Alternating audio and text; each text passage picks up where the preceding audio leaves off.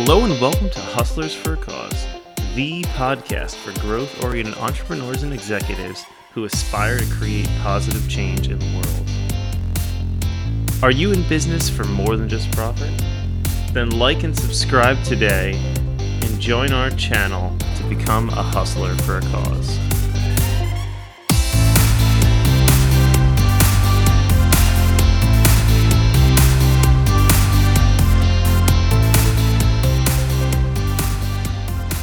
Good morning, everybody, and welcome to Hustlers for a Cause. Today, we've got a really astounding guest, Lee Chambers, founder of Essentialize. And it's really amazing to me when I started to research him and understand a little bit more about what he does, how much he does and how much he is an environmental psychologist, which is the coolest sounding thing I've ever heard. And when I tried to understand what it is, I was like, wow, I don't know what this is.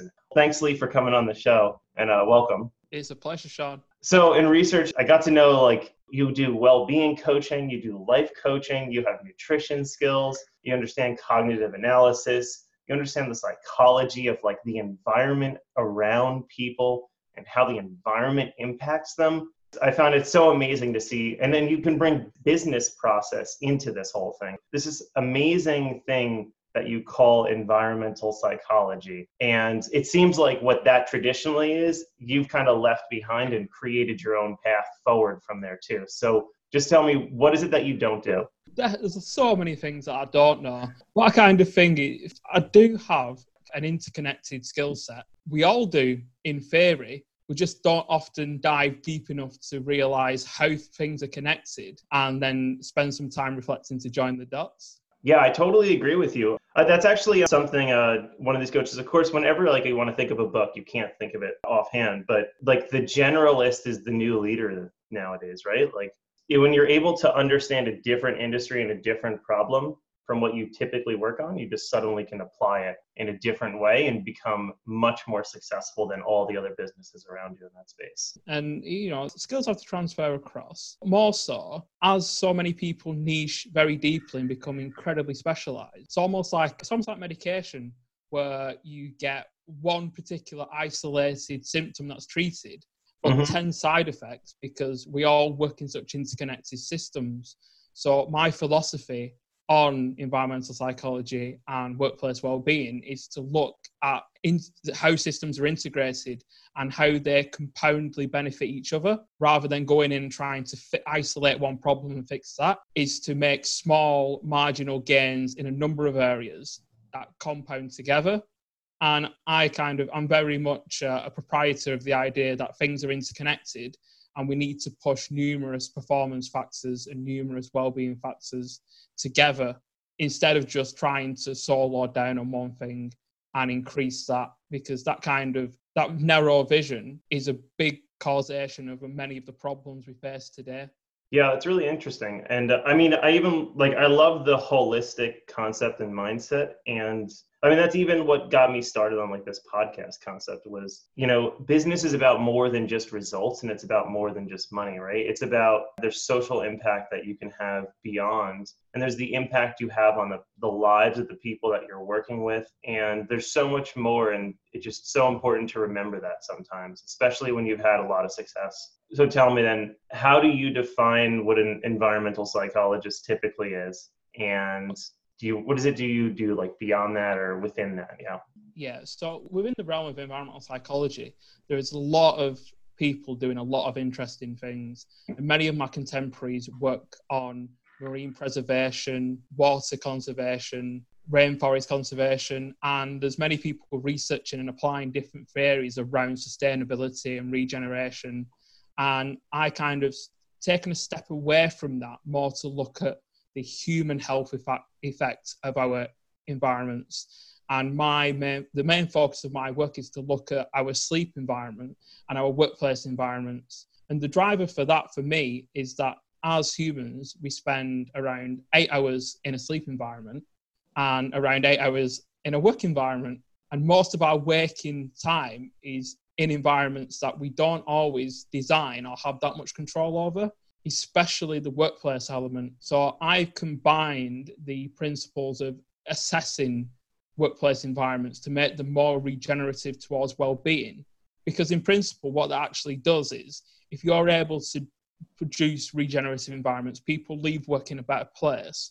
And I tie that into attempting to change and move workplace culture towards moving away from that principle, again, of isolation, of shareholders, of profit, to actually look the whole stakeholder picture: society, customers and clients, employees, investors, partners, collaborators. How can we do something for everyone instead of just focusing myopically on one particular KPI or one quantitative number? So combining those two together, my philosophy is we can make people feel better when they leave work than when they go in. And in the bigger picture, to even spread that out further, people who leave work happy go and spread happiness to their partners, to the children, to the people who they drive past, to the local community. Really, my whole mission is to make the world a happier place. And if everyone was a bit happier, then what an amazing world it would be.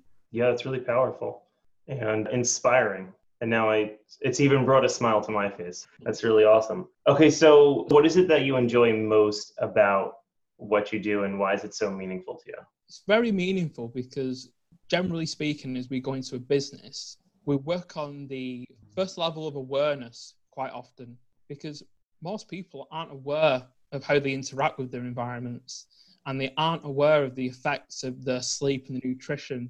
Everyone seems to have good baseline of understanding about what's probably not good to eat, or you should go to bed a bit earlier. But no one really connects the tangible benefits and how powerful these things that are given to us are. So it's fulfilling as people become more enlightened through the process. But what is more fulfilling as people become empowered and start to take ownership for their own decisions.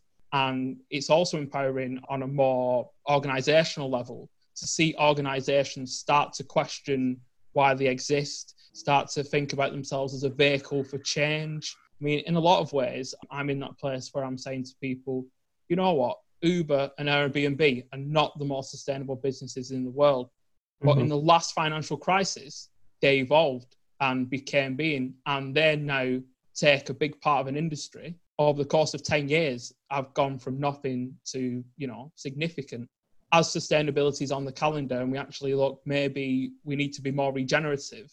And over 150 of the 200 most financially wealthy entities are companies. So it's going to be companies who drive change in the future, not necessarily nations anymore, because they've just got the financial resources to do so. So it's saying I focus on medium-sized companies who are at that place where they're receptive to change, and they're starting to, in the UK, they're starting to sign up to CSR and do a bit for charity and a bit of the, how should we say, tick box, but not starting to align it into the values and the cultures they propose. And I understand that from an environmental psychologist point of view. Environmental behavior starts from a culture. And if your workplace is congruent and believes in sustainability and shows that, espouses that in the communications and the way that they act, then people go home and are more environmentally responsible. And if a company looks after the staff, develops them, and ensures that the mental health and physical health is intact while in the workplace, they go home and they're not worrying about the health. They're not anxious and they're not as stressed, and they're more likely to be pro-environmental. So it's looking at how can we boost people and boost companies. And at the end of the day, it's beneficial to everyone, beneficial to every human on the planet and the planet itself. And it sounds like a no-brainer, but getting that message across is what is fulfilling. Because sometimes you face resistance, you face challenge, you face obstacles, and you're telling companies to possibly sacrifice short-term aims and short-term figures. And when you get that shift, when you get that nudge, it's incredibly fulfilling. Wow. And I guess in today's environment, right now we're May 7th, 2020, in the heat of the coronavirus epidemic, and companies are faced with challenges they've never seen before, many of them, especially these younger companies. And we have to make really tough choices, and a lot of people have to stay home, and there's so many other things happening. Do you feel like now, is this a more important time than ever to be starting to consider these things? Is this the kind of thing that you should hold off on? How do you play this into something now, and especially people's environment now as they're remote? Does that have an impact on how they do business? Yeah. Most certainly. And there's numerous different strands as I've worked with clients over these past 2 months. And firstly is the shift to remote working means that now many employees are in control of their own working environment, yet the employers are still responsible for making sure that, they've assessed the workplace from a physical musculoskeletal point of view, that the staff are sat correctly and not putting themselves at danger of, neck strain, back problems, eye issues. And also the mental health, naturally, anxiety levels are raised among the whole population in many ways, simply because of the sheer impact and scale of what's going on. So there's a need to bolster well-being and boost well-being there as well. And it's a challenge for some management teams to work remotely.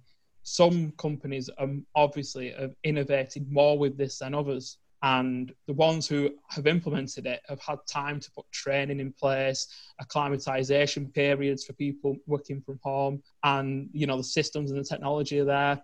For some of the more traditional companies who've resisted this, it's gone from office to home in 2 weeks with very little training, very little preparation. And that in itself is stressful. Communication changes when we're remote in a significant way. That communication needs to be clear, boundaries need to be set. People struggle to deal with the fact that you can see if someone's struggling in the office if they're having a bad day. And, there's a few curt words exchanged, but it's because that person's a bit stressed. If you're not in the office with them and they're having a bad day, you don't see it. So we don't react to it in the same way. We don't have that atmosphere in the office when it's, it's deadline day and it's getting a bit pressured. You have to be very careful how you communicate when it's remote. And in the more kind of bigger picture of things, I believe that the culture is gradually changing. This crisis is going to cause us to hit a different point when we leave it, which is going to be more absorbent towards employees' well-being and employee benefits and the potential of working a bit more flexibly. And in terms of what's happening environmentally, suddenly there was a lot less cars on the road. There was an environmental shift, and suddenly there was less pollution. On the other side, there's always going to be challenges around that, but sustainability, it's not going away. If we carry on like we are in many ways, it's not going to be a great place in the world in about 50 years. So that responsibility to change is even more pertinent now. And as humans, we're so much more innovative, adaptive and creative in a crisis. And it's this crisis which I feel will open the absorbency for companies to actually have that time to slow down a bit and really align with the values. The statistics show that the companies who've been promoting sustainability from within and are very aligned with the values, strangely, are very resilient at the moment. That's some information I've got from numerous statistics coming out of American companies. So it's not surprising that those who've been a bit future thinking are now have the mindset and the resilience to weather what is an interesting storm. That's a really interesting point you have on that future focus. And I know you spoke a little bit in the past about challenges you've had to overcome and maybe how that mentality it helped you along the way. Can you share kind of what challenges you've had in the past, how you've overcome them? I think it's especially important in these times for people that may be facing similar issues and, how they understand themselves in these moments and how they overcome them. Certainly. So I've had quite a few challenges in my life so far. I've had some mental health challenges while at university, and those kind of surrounded the transition from childhood to adulthood and looking after myself and trying to understand my own place in the world as an adult and as a man. And I'm on the autistic spectrum, so that poses its own challenges. But 15 years ago, the understanding around that wasn't the same as it is today. So I found that particular period of my life difficult, and I struggled. I didn't really have the emotional intelligence to delve deep within inside myself and to kind of discover myself and bring my own authenticity out. Again, I didn't really have the communication skills as a young male. I didn't really have a great example from my own father. So in many ways, I struggled through that period and managed to graduate and then get a graduate job and then lost that to the credit crunch. So that was kind of like the first real ripple in my life. But what that actually did is, in some ways, it triggered parts of my head to say, well, I can't rely on corporate companies to, number one, propel my career, number two, for my own professional development. because when I lost that job and was made redundant, I lost my professional qualification as well. So I'd originally gone to be a financial advisor because I had a real passion for people's financial well-being, making sure they were covered for their future. And I lost that. And then that, in many ways, made me think, right, I need to take ownership of these things for myself. So that caused me to build a video game business, which was then a vehicle for me to do numerous professional qualifications. And that actually led to me and ended up with me working in elite sport, which was another eye-opener and changed my worldview slightly, as I saw so much money being poured into so few people for such little performance. But the experimentation levels that were there and how future focused they were on making the tiniest gains. The big thing for me and the big challenge that I went through is I lost the ability to walk not long after going into elite sport. And that put me in hospital for a month. My wife was pregnant with my daughter and my son was 18 months old. It was a very difficult time. And I then came out of hospital and went into walking rehab and then into intensive physio and hydrotherapy. And the big thing for me, I initially grieved for my independence and my mobility. I'd gone from being, a very athletic and outgoing 29-year-old to having everyone look after me in the space of 5 days. And that was a real challenge to get my head around. But the more I reflected, the more I realised I had been incredibly ungrateful for so many things that I took for granted. And now I'd lost them, it sure gives you a good kick to be grateful. And I was then of the mindset that I'm going to get back walking again. And my daughter was born. And I said to myself, by the time she learns to walk, I'll be walking as well. And that powerful reasoning of why and that willpower to, go every day and do my exercise and get myself back on my feet. It was a real driver, a real journey. And I really pushed. I wanted to take ownership of my disease and say, the medication and sat here in a wheelchair, not going to be powerful for me. If I actually take the accountability to myself and take the ownership, I know I can do it. And that kind of rebounding from a crisis, that fuels a lot of my work now. And that's took me on a journey recently to be able to become medication free, as in I now control my chronic disease from what I eat, the amount that I sleep, and the movement that I make. And as of next month, with the help of my consultant over the past year, I'll be off any medication that controls my illness and I'll be controlling it myself. Wow. Congratulations on that. I mean, I can't imagine going through something like that. And like even the moment that it happened, when it first happened, I mean, you said it was over the course of 5 days. What were those first emotions going through your head? Did you feel like giving up? Was there fear of forget the future, like tomorrow? What happened and how did that feel? How did you overcome it? Yeah, so to give a very quick overview, it started on a Friday and my wrist locked in place. And I just thought, maybe I've used the computer too much. I think I'll take a rest this weekend. Then on the Sunday, my knee locked in place while driving back from a meal and when I went back into the house, I kind of shed a tear a bit because I knew it was serious. But I then hobbled to the doctors on Monday. They give me some corticosteroids to try and take the swelling down. But then on Tuesday, my shoulder locked in place and I was still, I'm sure these medication. Woke up on Wednesday, my other knee had locked in place and I couldn't move. And my mother-in-law took me to hospital and I was wheeled through. Consultant looked at me and said, yep, serious. And I was straight through to the back of the hospital. And just that, it's very difficult to comprehend taking that hit of crisis initially. But I kind of feel that some of the challenges I'd went through before had helped me catalyze and alchemize something that's difficult into, okay, so this has happened, but maybe this suffering's come for me to grow more. Maybe this suffering is a lesson for taking things for granted. Almost, our life's journey, there's going to be lots of obstacles, lots of sacrifices. We're climbing a mountain. It's not a flat path. So these moments of resistance and challenge, I have grown as a man, as a father, as a son, as a husband, just as a human being through these challenges. And I wouldn't be so committed to my cause now if it weren't for those challenges. Yeah, it's so powerful. I don't know what to say now. I'm like, all right, we're good.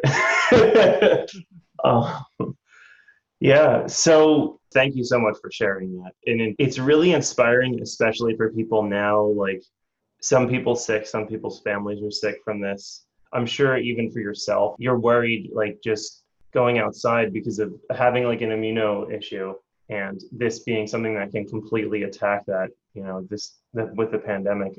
I'm sure it's tough, but you've already experienced tougher and I really feel like it's going to be remarkable to see where you go and where this company goes. Sometimes overcoming those kinds of challenges are just, there's so much to making future success. Yeah, I think challenges are what make us. This is a challenging time now, and I kind of see, and the more challenges you go through and you pick apart the failures and look for the little bits of gold, I almost say like an oyster isn't created unless a parasite gets inside, and then the oyster creates a pearl. If there's no parasite, there's no discomfort, no crisis, no attack, there's no pearl. And it's like I kind of feel that's like a really good metaphor for life.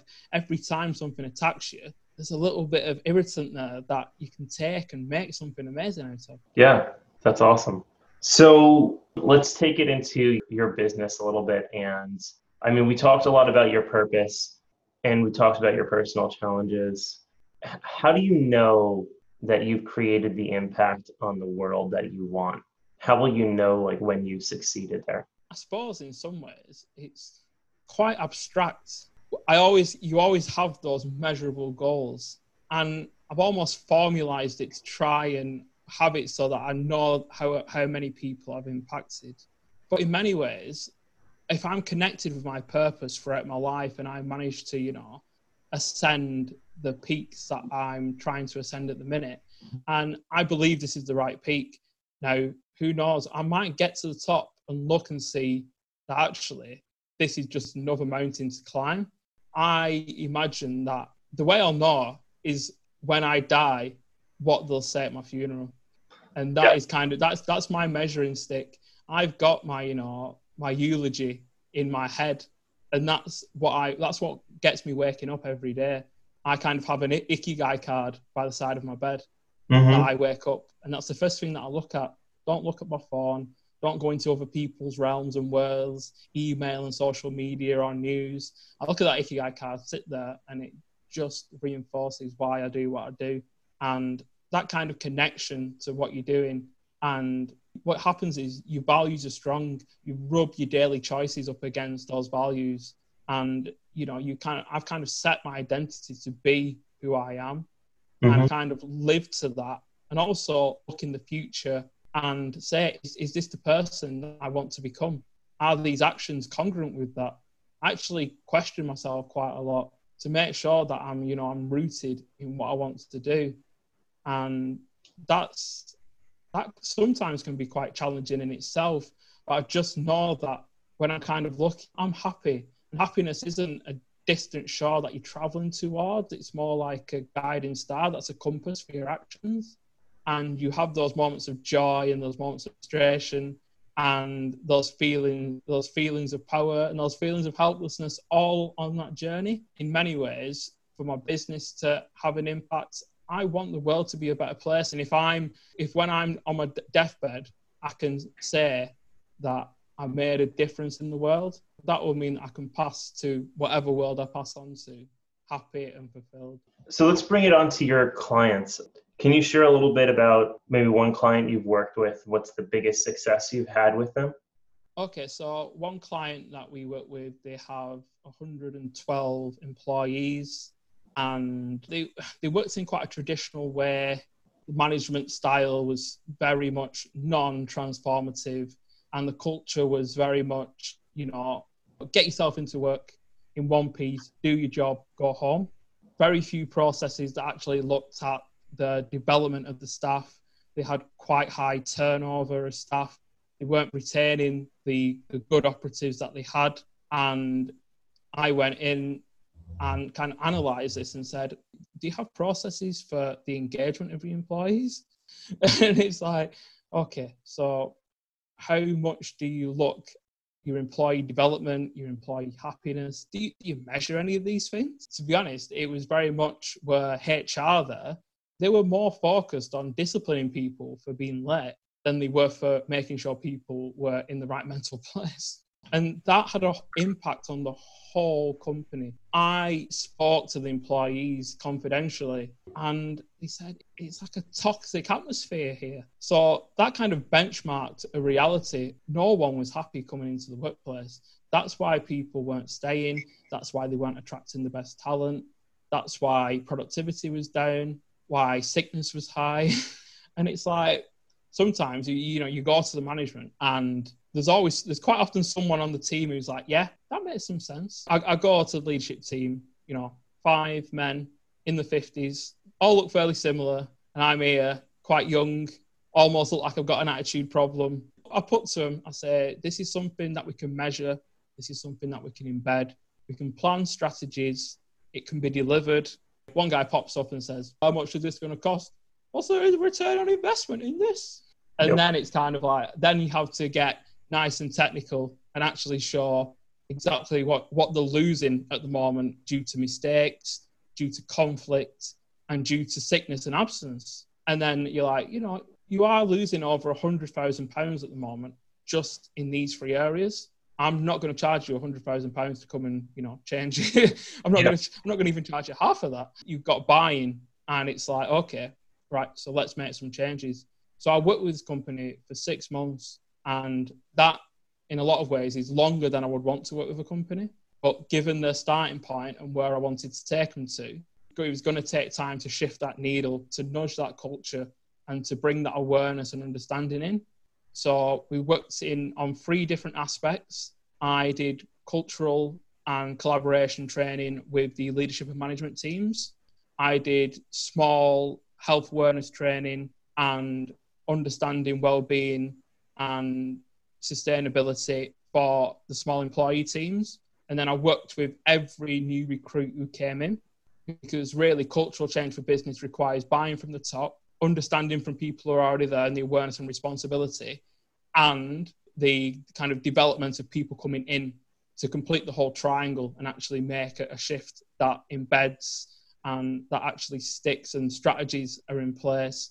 And after 6 months, it was a completely different company. And that for me was just very difficult to put words to how I felt when I left. Still to this day, that company has become one of the best companies in their industry of their size to work for. And given that it's in a small northern town in the UK, where traditional methods still, in many ways, the go-to, we are probably about 10 years behind, the West Coast of the USA in terms of how we look at employee well-being and engagement. And people laugh, but it's true. I mean, London is 5 years behind California. Mm-hmm. And in the North here, some places are 10 years behind. They're not adopting things until, the cutting edge have adopted it 10 years ago. And it's only now that, people here are starting to go to the management and ask for development. And it's like, for so long, they sat there and waited for the management to come and say, oh, here's a trading course, you can go on it. And it's just that those prevailing attitudes, and millennials have started asking for flexible working, and people are actually starting to think that, work has to be a bit more than just work. What's the purpose? Why do I want to work for this company? Are you a vehicle to something bigger? Are you creating a better world? And it's great because people are actually starting to ask those questions. I mean, I've been asking those questions for a while, but when other people start understanding, and I've been going into education and advising the next generation of graduates, these are the questions you need to be asking in an interview. Don't sit there and be grilled. You're just as powerful enough and have every right to say, what difference are you making? What's the purpose? What are your values? I don't want a fluffy mission statement that could be used for any company across the world. I want to know why you exist, how you make that difference, and what you do to make that difference.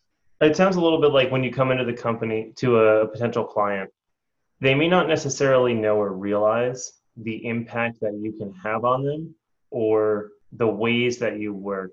So how do you find that potential client, or how does that potential client find you? And how do you know when they're the right fit for your business? So I do quite a lot of networking in the small and medium-sized enterprise arena. And that allows me to identify companies that I feel can make a difference and possibly just need that external push to get internal processes so that the embed and strategies are in place. And quite often it requires you to find one person in the company who is incredibly passionate. So one of the biggest challenges is finding that person. But as I transverse my network and understand people more, and in many ways I've been utilizing this as a pilot to then take this on a bigger scale, knowing that this particular size of company, they don't have the, the thousands and thousands and thousands and all the corporate layers. I can actually penetrate deep enough to make that change now as a smaller entity. And I know that if I can perfect that now, I will be more effective doing this on a corporate level. So in many ways, it's leveraging my network and understanding many different industries, what their challenges in the current moment. And in many ways, you have to go in there and sometimes say that, well, sometimes I'm going in saying, I'm going to help you with your processes. I'm going to help you become more profitable. I'm going to help you take a more bigger picture view. And more importantly, I'm going to come in and make your business more future-proof. Because let's be honest, if you go to a business and say, I'm going to help you with your well-being strategy, well, they'll be like, oh, I can get a yoga teacher in and some fruit bowls. And it's like, in the same way that if you go out and try and sell environmental psychology to a business, they just imagine you're a health inspector coming in, looking at and telling them that they're doing things wrong, or an environmental consultant coming in saying you're polluting this and your cleaning products are not to standard and all this stuff here is going to burn your stuff.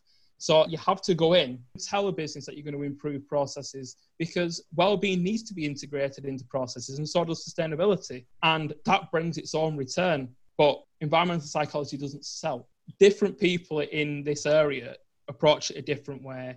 And I approach it in a way that I can develop lots of areas of your business to make your business waterproof, to make your business future-proof, and to make a business that attracts the best talent and has motivated, productive staff. Some people go in and say it's all about your brand or your marketing. You've got to look this way.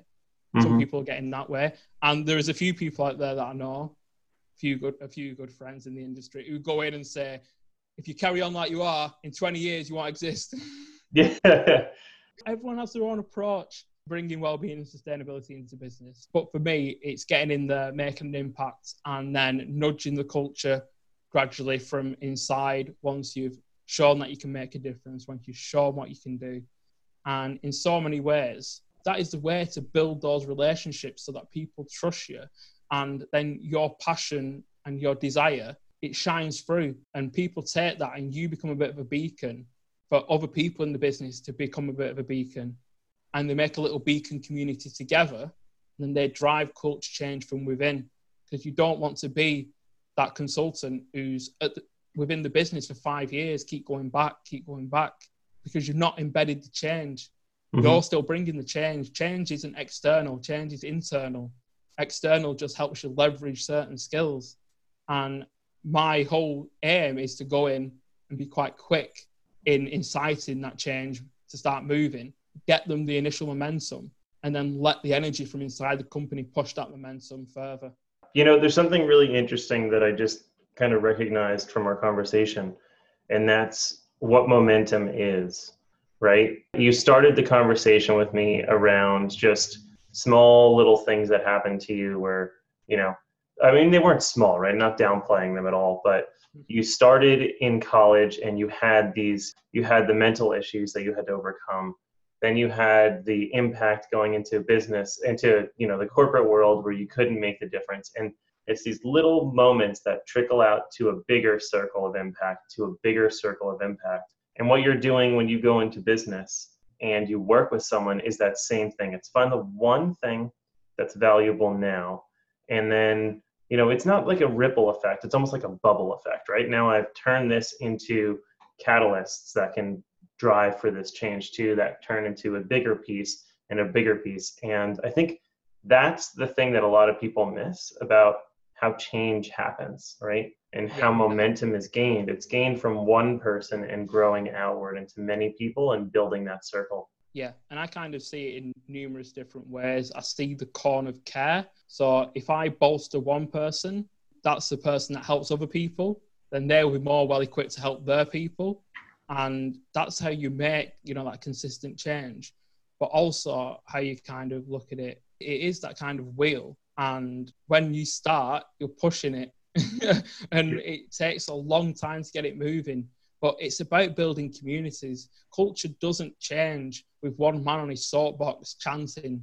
You have to almost build a tribe, but you need to equip that tribe to go and recruit other tribes. Culture change doesn't happen with just one person. And I started collaborating with more and more people who have the same values and the same vision that I do. And it's not been easy, because when I'm speaking to people in, the psychology and the well-being sectors, 98% of them, they are kind-hearted people with heart-centric desires. Many of them are connected to something bigger and have gone through challenges and want to make a difference. They don't have that understanding of impacting on a wider scale, of taking it to business, where business drives change. And it's been a challenge finding those people, but gradually started to make my own little tribe of people who all are trying to achieve a similar goal. And it's the impact of not just me now, but the impact of us. And that's incredibly powerful to have people arm in arm to march with. And again, it's just to make that impact, it's always wider. It's a funnel. And you start off with a pinprick, gradually get that bit wider. And it doesn't happen overnight. But if you're going to make a long-lasting difference, a difference that actually, does something, you need to keep pushing. You need to keep making that difference. Yeah, and so is that your biggest challenge right now? Is it really building that tribe around you now to bring you from the impact that you can have directly in one corporation to how do you build the tribe of people that can now have that impact in many corporations at the same time? Yeah, so I would and have expressed that to be my biggest challenge, to find the people who I align with on such a level that I could go in to a company under their brand, or they could go in under my brand, and it would be totally congruent. And they see the world the same way as me. They deliver in their own authentic style, but with the same values, the same drive, and the same big vision. In many ways, it's a big vision of a massive challenge smashed into thousands of pieces. And those thousands of pieces, I'm taking one of those pieces every day and doing it. One piece a day to create something massive. And again, when you're speaking to hundreds of people and so few are even on that wavelength, it's challenging.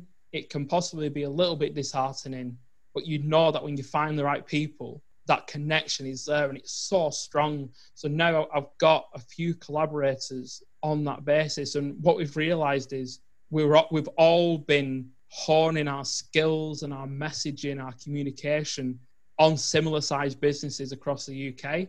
And that puts us in a perfect position to collaborate together to deliver in bigger businesses. So that is the pathway that we're currently on as we look to when the virus subsides and the culture is absorbent to sustainability and well-being.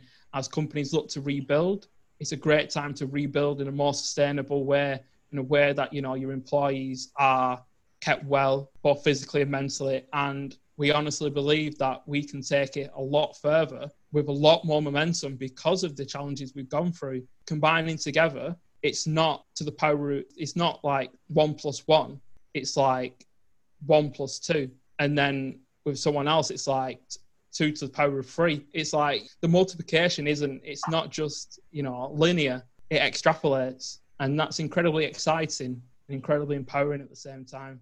Yeah. You hit on another point too there, kind of tucked away, that a lot of times when someone's in business, they see everyone else that's in the same business as them as a competitor, and they're very hesitant to share their ideas. And what you're doing is kind of different. You're collaborating, right? You're finding similar businesses with similar mindsets and looking for ways to build partnerships to grow together. Yeah. I mean, the beauty of it is you do come across people, they're not willing to collaborate. They fear you possibly stealing their IP or stealing their clients. Again, that's almost part of the filtering process. Yep. But when you espouse values of coming together, of making teams work, of building businesses that are sustainable, that have cultures of care, of well-being, you would be mindless to think that, you know, other people with that similar mindset are going to be competition. Really, they enhance your power. And with those same values, and it's the same values that enable collaboration within business, and that trust and that alignment, that very clear clarity, sense of purpose, where you're able to articulate it to each other, and you just resonate. People resonate on that same wavelength, and you just know it. You just bounce off each other. The energy's there. You just become passionate as each other speak. And when you feel that energy, I mean, we all vibrate to a certain frequency. And when you hit those few people with the same frequency as you, and they're willing to work, you understand they're willing to work in that collaborative model because they want bigger impact. You want bigger impact. It's to the point where, you know, discussions on the financial implications, they come like third in the list. Yeah, you're sensible to have a contract and agreements in place, but it's not all about the money. It's about the difference we can make. And it does infuse you with energy when you and that's going to be the future of working in many ways. Collaborating together, teams who are more powerful than groups who are knitted together, actually, you know, in a situation where they don't turn up on the sunny days, they turn up when it's raining as well. Yeah, I mean, that's even something I've seen in the coaching industry overall, that there's a big change. You know, a lot of, like, I think it's like over 50% companies of clients aren't hired directly. They're hired through companies at like the executive coaching level. And now you have the big corporations that they don't want to hire the individual coaches. They want to hire like the brokering agency that can bring in those clients because they can offer more than just the coaching. And I think with what you're building here, it speaks a lot true to that concept, and it brings it to a whole other level. So if you could make everyone in the world do one thing differently after this interview, what would that one thing be? That one thing would be to sleep for an hour more. And it's amazing, but we've gone from 10 hours of sleeping before the light bulb to 8 hours when the TV was invented to 6.7 hours a night for us Westerners. And that over the course of 200 years is wreaking havoc with our health, our emotions, how we treat each other, our relationships. Its impact is massive. If everyone got an extra hour's sleep, the world would be a happier place overnight. I mean, look at daylight savings time. When they changed the clocks, changed them and lose an hour, and suddenly heart attacks spike and crime spikes. When they put it back, it reduces. Just 1 hour. That's it. The world's a different place. Wow, that's amazing. And I think what's also amazing about that is I literally just made a goal for myself. I'm like, I'm going to sleep 1 hour less to have 1 hour more during the day. So now I might have to rethink that one. Yeah, so I mean, this has been awesome having you on, and I love that we were able to hit on so many different topics in this time. But I know there's a lot more that you have to offer. So where can our listeners go to learn more about you and what you do, and where can they sign up with you? Yeah, the best place to go is leechambers.org. But I'm also on social media, Instagram at Essentialize Coach and Twitter at Essentialize. And I do also have a website for Essentialize, which is www.essentialize.co.uk. Awesome. And for those Americans listening in, it's Essentialize with an S, not a Z. So I'll share the links on the podcast. But awesome. Yeah. And Lee, thanks so much for coming on today. It's been a pleasure to have you, and I look forward to hosting you again soon. It's a privilege, Sean.